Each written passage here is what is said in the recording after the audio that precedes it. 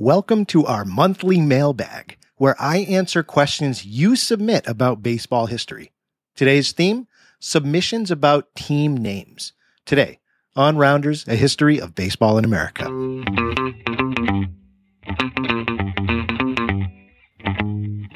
Hello, everybody, and welcome to another episode of Rounders, a history of baseball in America. I am, as always, your host, Jeff Lambert.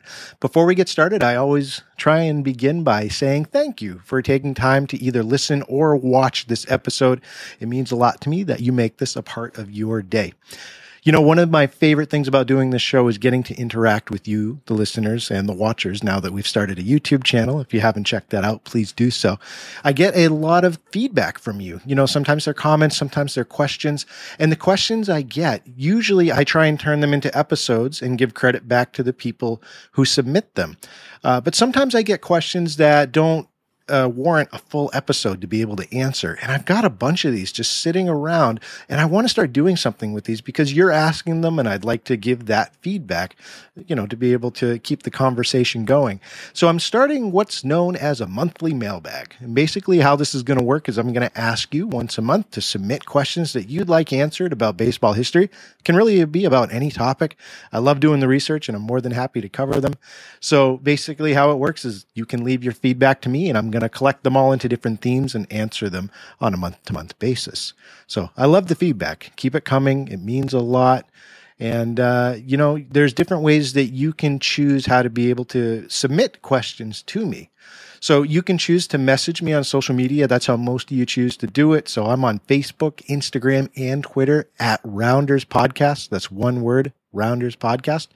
You can also choose to email me. I have an email address, rounderspodcast@gmail.com.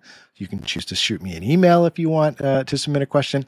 And another really neat feature, if you want to hear your voice on the show for everybody else to be able to hear, you can submit a voicemail to me that I will play. I'll play you reading your question on the show in the future. And you can do that by just clicking in the show notes, whether if you're watching, it's in the description. If you're on the podcast, it's in whatever podcast app you're using, show notes. There's a link there that you can click and record a message right in your browser. You don't have to install anything. And I'll take that and I'll listen to it and I'll hopefully include it in a future episode. If you want the URL, it's really simple. It's actually the website with just a little extra. It's anchor.fm/rounders/message. That's it. So those are the ways that you can submit messages to me in the future. I would certainly love to be able to include you in future episodes.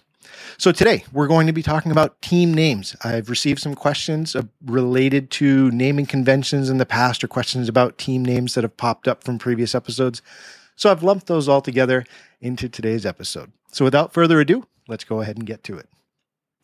All right. Question number 1 comes from Jack. Jack sent me an email and he said, quote, "In your last episode about games outside MLB parks, you mentioned the Cleveland Indians used to be called the Naps. What's the story behind that name?" Well, first of all, Jack, thank you for submitting your question, and I'm glad that you enjoyed the last episode that we had on this topic. So yes, we did talk very briefly about the Cleveland Naps. We were talking, of course, about unusual games being held in neutral locations, and we had talked about the Cleveland Broncos playing a game outside of Ohio to be able to skirt Sunday law rules to be able to turn in a profit. And so even though they weren't called the Cleveland Broncos, I mentioned that they had been called the Cleveland Naps previously. So why? You're right. That's a very odd name to be able to stick to a professional club. So I'm going to jump really deep into the history here, just to kind of give you a background as to how they came to that name. And it is quite interesting, honestly. So basically just going back in Cleveland's professional baseball history, their first professional club started off in the 1890s, and the first name of that professional club was actually the Spiders, the Cleveland Spiders.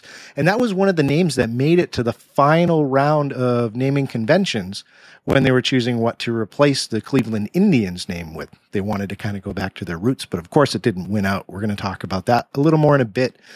So the Cleveland Professional Baseball Club started off as the Spiders in the 1890s, and then you fast forward to 1901, and they adopted the name the Blues. for the 1901 season. So they were known as the Cleveland Blues. But that only lasted one season. And in 1902, they ended up changing their name to the Cleveland Broncos. And that's where we talked about in the last episode what had occurred. Now, during that 1907 season, something really critical happened for the Cleveland Baseball Club. They acquired a player named Napoleon Lajoie. And I actually spoke to a former colleague of mine who's Canadian. They gave me the correct pronunciation, so I hope I'm hitting that correctly. But Napoleon Lajoie, he was acquired by Cleveland in a trade with the Philadelphia Athletics. Now, you might be asking, who's Napoleon Lajoie? Excuse me. His nickname was the Frenchman, if you haven't guessed by now. But Napoleon was one of the greatest players of the dead ball era. And when I talk about the dead ball era, I'm talking about roughly between 1900 to 1919, where we didn't have a lot of offense in professional baseball. And of course, this really came to an end as a result of Babe Ruth entering the league and really starting to make home runs more of a prevalent part of the offense, that you would see in baseball games. But during that about 20-year time, Napoleon Lajoie was one of the top offensive players in the league. So he actually had a very long career. He played for 20 years. He played from 1896 to 1916. So in 1902, he gets traded to the Cleveland Broncos, right? And right off the bat, this guy made a difference for the club. I mean, so coming into Cleveland, this is the type of guy that Cleveland was getting and why the fans were so excited. He had won the Triple Crown in 1901. He, by the end of his career, had won 5 batting titles in the American League from 1901 to 1904 and then again in 1910. He was the home run leader in the American League in 1901. He led the league in RBIs 3 times. I mean, this guy was, like I said, one of the top names. We know Ty Cobb. That's a common name. It was actually Napoleon and Ty Cobb who were constantly in this kind of rivalry to become the biggest name in offense during this era. And they actually had a legitimate rivalry between each other. They didn't like each other much. I mean, I think there was some professional respect, but they were definitely rivals in terms of who the big name was. And Napoleon Lajoie was actually elected to the Hall of Fame in 1937. I mean, this guy is maybe not a household name today, but especially back then, if you landed a guy like this, everybody's losing their minds because he was that level of player. Cy Young, the great Cy Young, this is what he had to say about Napoleon. He said, quote, "Lajoie was one of the most rugged players I ever faced. He'd take your leg off with a line drive. He'd turn the third baseman around like a swinging door and powder the hand of the left fielder," end quote. So high praise there from the great Cy Young. So Lajoie came to the Cleveland Broncos. He was in his prime. Like I said, the previous season, he had already won the Triple Crown. He had led the league in home runs. I mean, this guy was on a tear. Right from the start, Cleveland was just so excited that he had joined the club. That season, the 1902 season, the club had averaged maybe, 2,000, 2,500 fans a game. As soon as Napoleon joined the team, their attendance jumped to over 10,000 fans a game. So people were showing up for this guy. He led the American League in batting average that season. So they didn't end up finishing with a great record in 1902 because they acquired him mid-season. They finished with a plus 500 record, but I think it was 5th in the American League.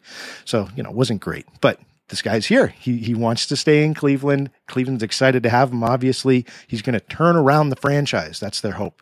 So during the 1902 offseason, after the 1902 season ended, between then and the 1903 season, there was something that occurred. The Cleveland Press, the large newspaper in the city, ran a reader's poll, and they asked the team for name ideas because it had already been kicked around to change the name of the team anyways. So the Napoleons, the idea for the team name, the Napoleons, came in first place.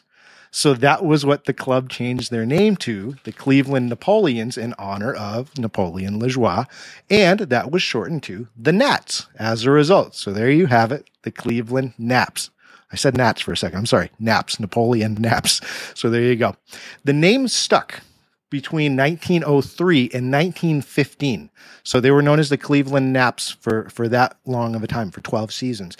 And it stuck until Lajoie left. He left after the 1915 season. And then after that, the name was changed to what we know it today as the Cleveland Indians. So we see a team name attributed directly to their best player. That's not something we see at any other time in professional baseball history, to my knowledge. So it is interesting why they were called the Naps, because it was really because of that superstar player they were able to land. It wasn't a great ending for Lajoie in Cleveland in terms of the success that came with acquiring him. They never really got past being a 500 team while he was there, but that didn't stop the fans from loving him, and obviously they rewarded him by naming the team after him. So there you have it, the Cleveland Naps, named after Napoleon Lajoie. Boy, I'm wondering if I'm going to get some feedback from French-speaking fans who are like, oh, you're slaughtering that. But doing my best. So there you go. Question number 1. Again, thanks for submitting that question, Jack. Question number 2, and this ties in perfectly to question number 1, which is why I included it. Big Sean 87 on social media sent me the question, and this is what he had to say, quote, "The woke police finally convinced Cleveland to change its name. I think the Guardians is a horrible name. What do you think?" Well, as a rule, I try and keep my modern political opinions out of the show because I think as a historian, our job is to look at the information in front of us and try and keep anachronism at a minimum and try and look at what happened during the time period and just present the information. I obviously have feelings on that. Probably not something I'm going to jump into as part of the answer to this, but I do have some reasons why I think the Guardians is a good name change for Cleveland. And I'm going to go over that real quick just to help keep the lights on. We're going to take a quick break for the 7th inning stretch. See you in a moment.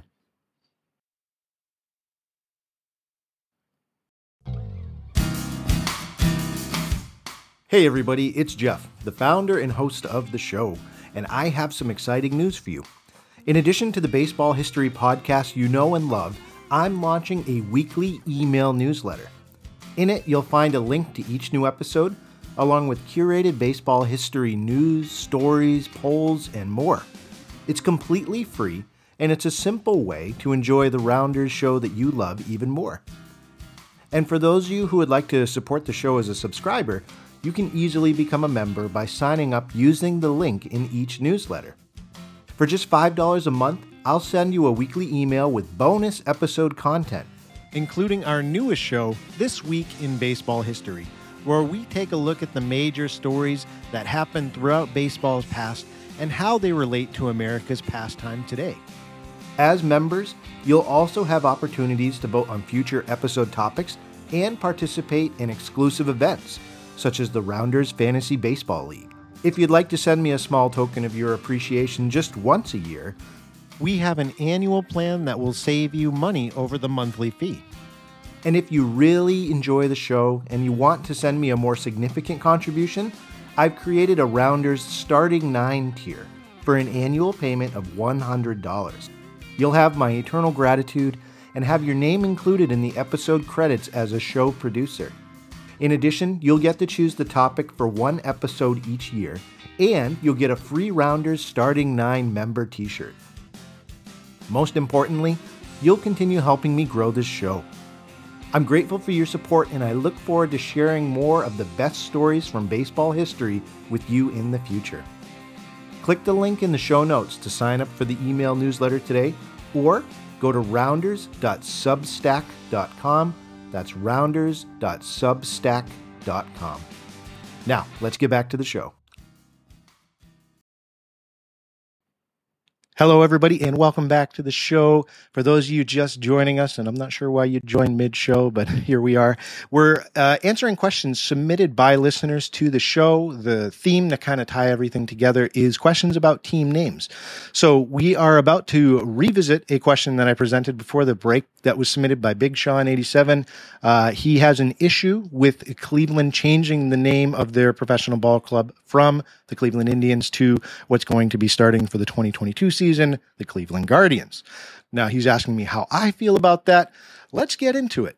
So overall, if I had to summarize my feelings, I guess, in a short thesis before I jump into why I think it's a good name, I think that it's a good change. And the reason I think it's a good change before I get into that, I think we have to recognize that team name changes, especially in baseball history, but not limited to baseball history, there have been name changes throughout our history of this professional baseball existence. And it's been to geographical reasons, it's been for cultural reasons, and yes, it's been for political reasons. The Indians wouldn't be the first name change that we've seen. There have been other teams in professional sports that have changed their name well before this moment that was brought on due to political-based pressure to see some equity line back up. Let me give you some examples. In 1873, there was a team called the Philadelphia Whites that existed for 2 years. Historians debate whether they were called the Whites because of the players that played on the team or whether it had something else to do with the geographic location or the local culture. But that only lasted 2 years, and due to pressure from the local population, that was changed. So there's one example. In 1930, the Negro Leagues had a team that was run by not completely by a group of white owners, but partially owned by a group of white owners, who named the team the Zulu Cannibal Giants in the Negro Leagues. And that lasted for 8 years, I believe, and then it was changed in 1930 due to pressure actually from the local African-American population because of the obviously derogatory nature of the name that we see. We see this a lot in high school sports before we've reached this point. I mean, 1981, which doesn't feel that long ago to me, considering I'm an 80s kid. But if you think about it in the context of now, we're talking about 40 years ago. There was a Pekin High School in California. Their name of their team was the Pekin High School Chinks. And that was changed in 1981, folks. And I laugh not because I think it's funny. I laugh because, we're talking about very overt, I think, references when we're talking about team names. A more recent example, we had the Wahpeton High School Wops, who changed their name in the 1990s due to backlash from local Italian-American population. If you're not familiar with the term WAP, that was a derogatory name given to Italians without papers. Well, it wasn't just Italians, but it was synonymous with the Italian population. And so that was changed to the Huskies in the 1990s. So why do I mention all those things? I just kind of want to give you more of a global view and say this is not new. This is not like the first time this has happened. We see other examples of this that go back all the way into the previous century, where we see team names change due to pressure from some political or social movement, I guess is my point.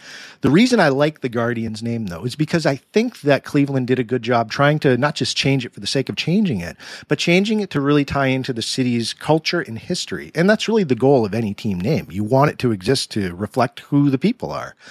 So it wasn't just a random pick to pick the Guardians, I guess is my point. So just to give you a little background as to why they chose the name the Cleveland Guardians, there's a famous bridge in Cleveland known as the Hope Memorial Bridge. Now, it spans over the Cuyahoga River, hope I'm saying that correctly, and it connects downtown Cleveland to its more suburban residential upscale areas, right? And the bridge runs actually, once you get to the other side, it runs right by Cleveland's baseball stadium, Progressive Field. Now, on either side of that bridge, on either side, there are 4 large sandstone columns, 2 on one side, 2 on the other. And both sides of the bridge depict these large titans with these winged helmets and these crowns, and each of them are holding a vehicle, some sort of automobile. And they're known in Cleveland by Clevelanders as the Guardians of Traffic. These are huge statues. They stand 43 feet tall. They've been a landmark in the city since 1932 when they were built. So Clevelanders know this landmark. It's driven all the time. It's right next to the park. And actually, the guy who helped build this bridge, who was very influential in its actual construction, was actor Bob Hope's father, hence the renaming of the bridge to the Hope Memorial Bridge.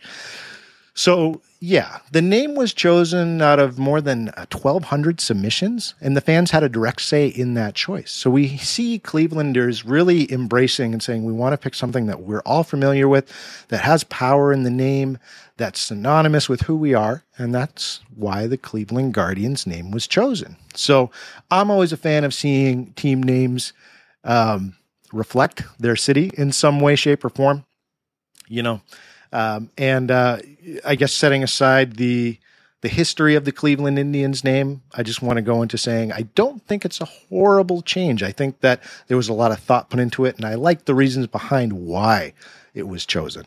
So we'll just leave it at that for question number 2. Thank you for your submission, though. I very much appreciate it.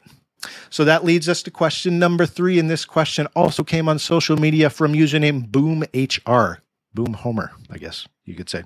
He asks, quote, "What do you think is the worst team name in baseball history?" Well, this is a tough one for me because there are some doozies that have existed throughout baseball history. I tried to pick one that lasted, more than a season. I tried to pick one that has some relevance to professional baseball as we know it today, not like a club from Ohio back in like the 1860s, things like that. So if I had to pick one, and the Cleveland Naps could certainly receive consideration, although I understand the reasoning behind choosing it, there was a club known as the Brooklyn Bridegrooms, and that is my pick for the worst team name in baseball history, the Brooklyn Bridegrooms. Now you may be asking yourself, why? Why would they choose that name? Well, this was the real club name, and it lasted for 2 seasons. It went from 1888 to 1890, and then again, it was adopted from 1896 to 1898. So they went back to it after choosing it. The Brooklyn Bridegrooms. Think about that for a second. Go Bridegrooms. I can't imagine what their mascot looked like, although they probably didn't have one at the time. But where did this name come from? That's really when I want to dive into the ludicrousy of choosing a name like the Bridegrooms. Well, look, during this time, during the 1880s, the professional baseball club in Brooklyn was known officially as the Brooklyn Baseball Association or the Brooklyn Club. That's where the two names that they were mostly referred to. But the press started referring to them differently after the 1888 offseason because of the fact that during that single offseason, 4 of the team's star players got married in one offseason, right? So the press started referring to them as the Brooklyn Bridegrooms, and then we see it actually adopted in the branding, the language, the fan gear, I guess you could say, at the time period. The actual branding of the team became the Brooklyn Bridegrooms. That's how they were referred to. So I guess you could make an argument, well, that wasn't on the charter. The point is that what they were known as in professional baseball during this time, the Brooklyn Bridegrooms. That lasted, like I said, for 3 seasons, and then we see it shortened to the Brooklyn Grooms later on, the Brooklyn Grooms, which comes in a close second for worst team name. And then they switched it back to the Bridegrooms. So they hung on to it for almost 5 years, which is pretty impressive for a name like that. But the name was finally laid to rest in 1899. And you would think after a name like the Brooklyn Bridegrooms or the Brooklyn Grooms, there must be a great option coming down the pipe that they would change it to. Is this the time where we see the Brooklyn Dodgers come up? No, there was a kind of an awkward time period for Brooklyn naming their teams. The team name change that occurred when they went away from the Brooklyn Bridegrooms was they actually changed it to the Brooklyn Superbas. Superbas. I believe they were trying to do a name play on Superb, the Superbas. So there you have it, Bridegrooms to Superbas. Okay. Right. So look, overall, if I had to just give you a quick history about the Bridegrooms, now you know why they got the name. They were a pretty good squad. They won 2 pennants under this name. They won the pennant in 1889 and 1890, and they won one. They switched associations, actually. They switched league. They won 1 pennant as a part of the American Association, and then they moved to the National League, and they won a pennant in the National League as well. And they're only one of 2 teams to win back-to-back pennants in different major leagues. So go Bridegrooms, I guess you could say, right? So there you have it. That's my pick for the worst team name in baseball history. Not much creativity there. Certainly not much that fans can get excited about. But hey, the team played well, so I guess you can take that for one, piece of solace and why they went with that name. So there we have it, folks. 3 questions about team names that were submitted by you. I want to thank you so much for taking time to submit those questions for me and just having a conversation. I really do enjoy that part about having this show and putting it together is the interactions. I've met so many amazing people doing this show, and that's really what makes it worth it. If you would like to support me financially as I'm trying to grow this podcast, which I am trying to do, little steps here and there. Consistency is most important because I do love doing this. You can choose to support me by leaving me a tip. Yeah, I'm not asking you to sign up for any sort of monthly subscription base at this point. We're going to keep it simple. If you like the show and you want to buy me a bottle of iced tea, or you want to contribute towards what I'm currently saving up for, which is a better video camera to be able to upgrade the viewing experience for these episodes, you can submit me a tip through PayPal, the Cash App, or Venmo. I've included links in the description and the show notes. It goes to my personal account there, so don't get thrown off by that. But I would appreciate a tip if you'd like to show me your appreciation for the episode. You know, whether it's $1 or $100, it's great. So overall, though, the best thing that you can do for me is just listening and watching the show. That's what means most to me. So thank you so much for tuning in. And remember, overall, connect with me on social. It's a great way for us to be able to begin a conversation. And of course, you can submit your questions that way as well. So folks, as always, remember, there are only 2 seasons, winter and baseball. Have a good day.